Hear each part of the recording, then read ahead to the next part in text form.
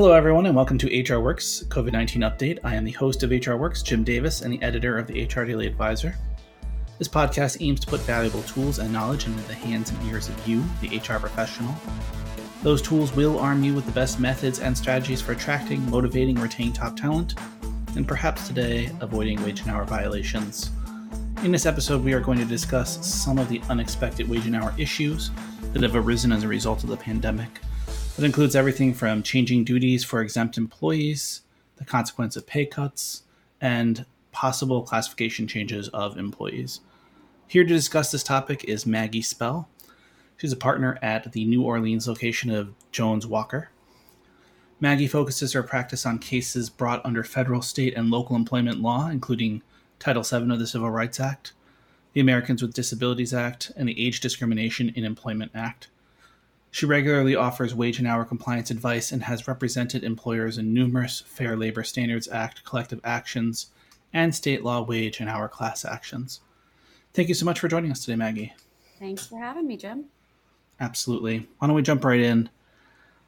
Because many exempt employees got sent home, maybe their duties have changed. There's probably a lot of things that they could do in the office that maybe or at their job that they can't do at home.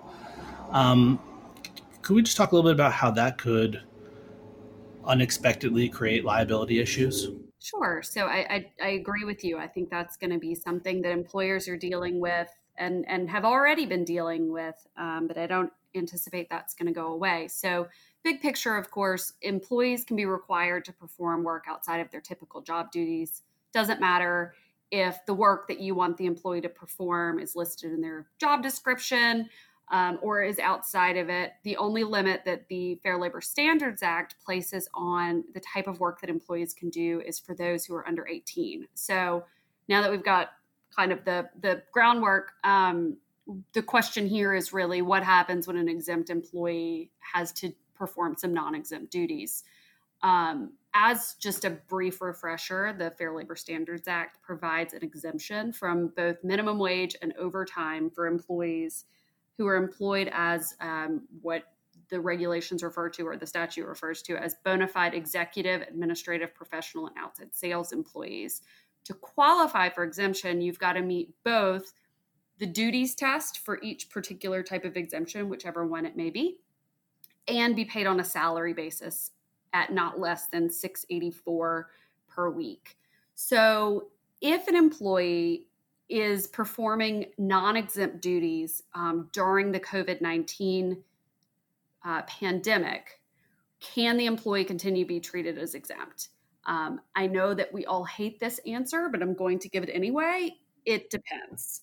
And the reason it depends is because there is a little used provision in the Wage and Hour Department regulations, or the Wage and Hour Division regulations, that provides during the period of a public health emergency declared by a federal, state, or local authority, otherwise exempt employees may temporarily perform non-exempt duties that are required by the emergency without losing the exemption.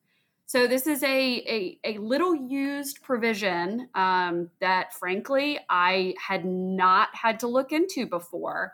But this particular regulation provides that an emergency is something essentially that occurs rarely and that they're events that the employer can't reasonably anticipate. I think at this point we can all agree that the pandemic has all of the hallmarks of an emergency under the FLSA. At this point, we're wholly beyond the employer's control. This was unanticipated. It's not reasonably provided for in the course of normal business, and there's a threat to employee safety and company operations. And in fact, thankfully for employers and for those of us who are employment lawyers, the Department of Labor has come out and stated in some recent guidance that it considers COVID-19 one of these rare events that affects the public welfare of the entire nation, such that it qualifies and is consistent with the FLSA's regulatory criteria for emergency.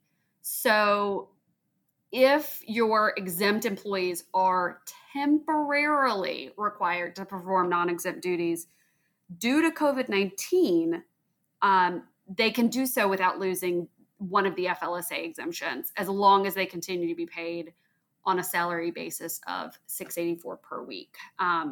So this can't be a permanent change to an employee's job duties.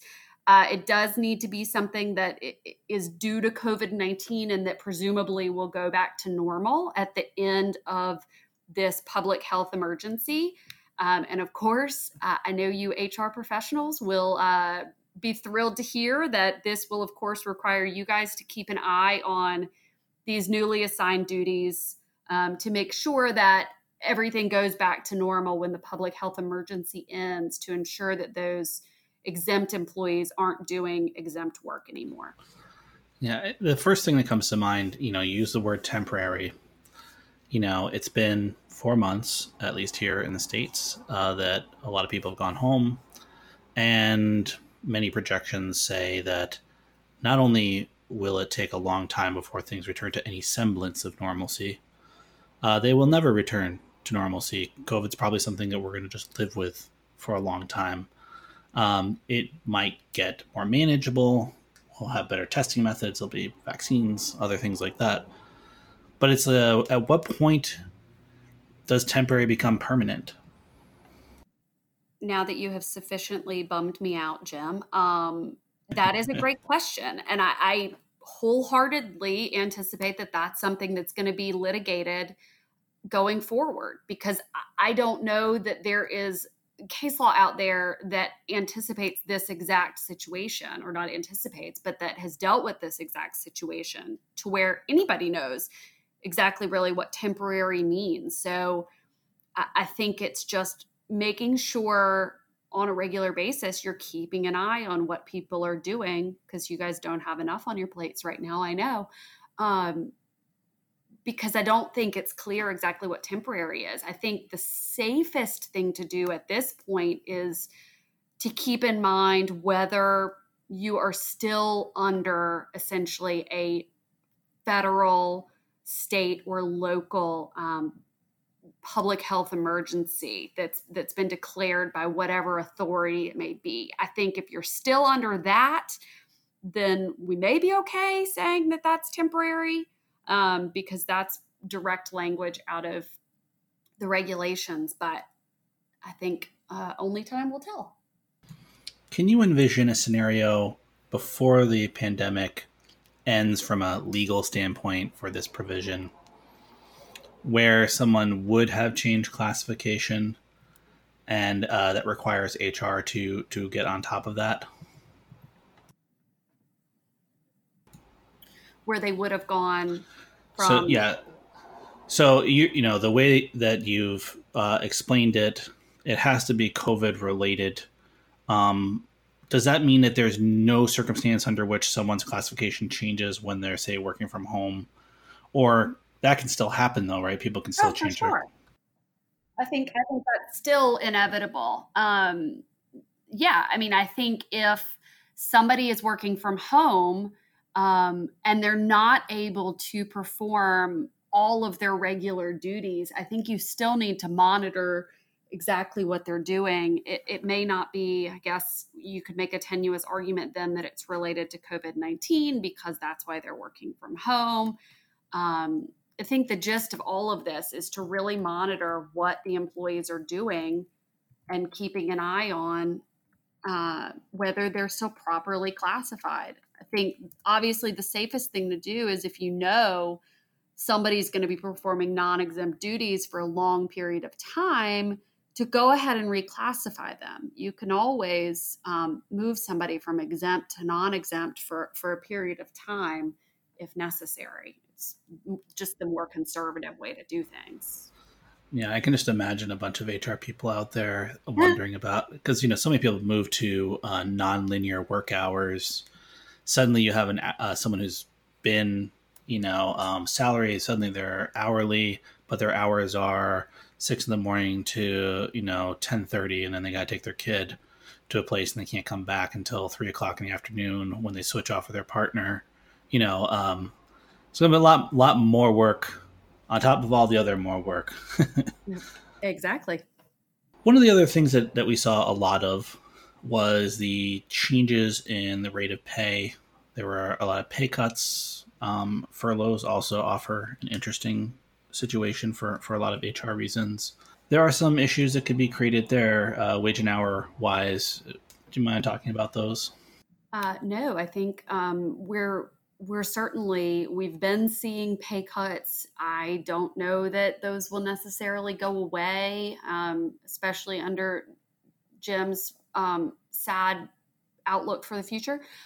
Um, but first, we need to make, of course, a critical distinction before we go any farther between exempt and non-exempt employees. So let's talk first about exempt employees, since we just talked about those folks. You can't reduce them, obviously, below that 684 per week.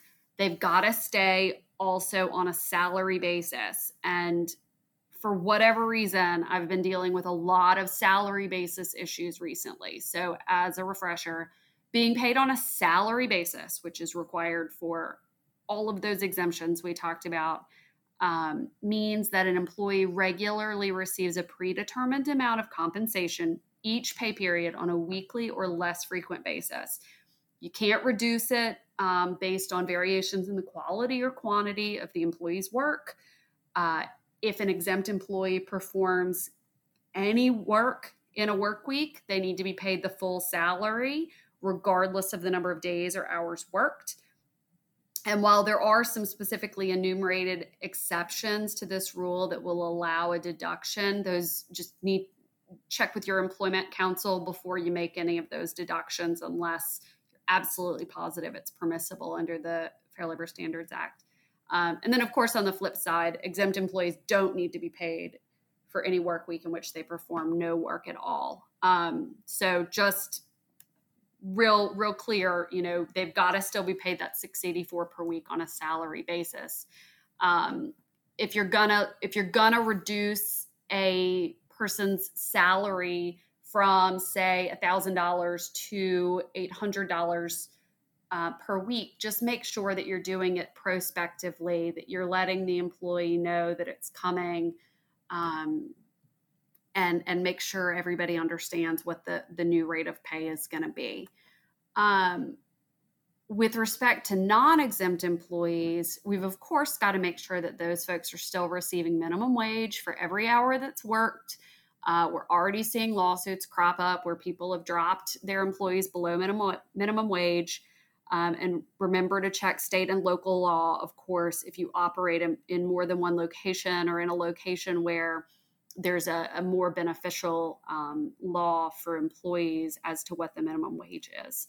And then, of course, we've got to make sure that all of the employees get overtime for all hours worked over 40 in a work week. All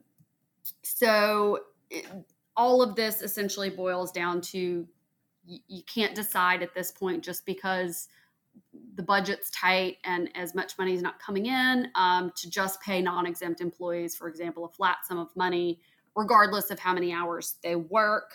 They've got to be paid that overtime premium. We can't start paying straight time for overtime because of cash flow issues, or require these non-exempt employees to take comp time instead of overtime. For those who may not be familiar with comp time, that's essentially paid time off the job that's earned and accrued by an employee instead of immediate cash payment for working overtime hours. So Jim works 45 hours one week and then essentially banks that 5 hours of overtime and gets to only work 35 hours the next week. We can't do that with respect to non-exempt employees. It's interesting. I understand that there might be a potential issue as companies restore full pay to people that have had pay cuts. Yep. I think that's going to be another issue that's cropping up for a number of reasons. So let's start with exempt employees this time as well. Say you reduced an employee's weekly salary due to financial constraints during the pandemic. We can use that example of you knock somebody's pay from $1,000 a week to $800 a week. And now you want to restore the employee's pay to that pre-pandemic level. You can do this, but whether it's advisable to go ahead and do it is going to depend on how much time has passed since the employee's pay was reduced. The reason for this is essentially that an exempt employee's salary should stay put for a reasonable period of time. I like to say a quarter. I don't think there's necessarily a magic amount of time, but you don't want to repeatedly change the employee's salary, or it starts to look less like a salary, and it may put the salary basis test at risk. So if you're paying somebody $1,000 one week, $800 the next week, and then you bump them to $900 the following week, that starts to look less like a salary. So I think on the exempt side, that's something that HR professionals need to be cognizant of and prepared to deal with. On the non-exempt employee side, I think there are a couple of issues there as well. If you've changed an employee's hourly rate and you want to raise it back up to what it was pre-pandemic, just as an administrative matter, make sure you change the overtime rate as well, or you could create essentially a gap there between what their overtime rate should be.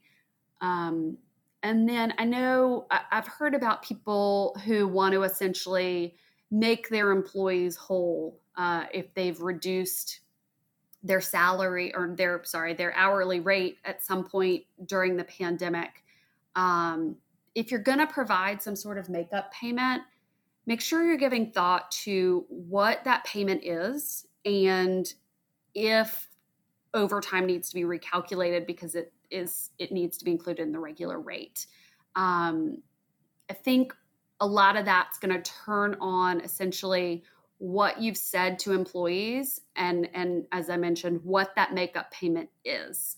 If you say promised employees back in March that you'd make up the difference when things were looking brighter for the company, that's going to start to look more like a non-discretionary bonus that has to be added back into the regular rate for the period of time that that's meant to cover.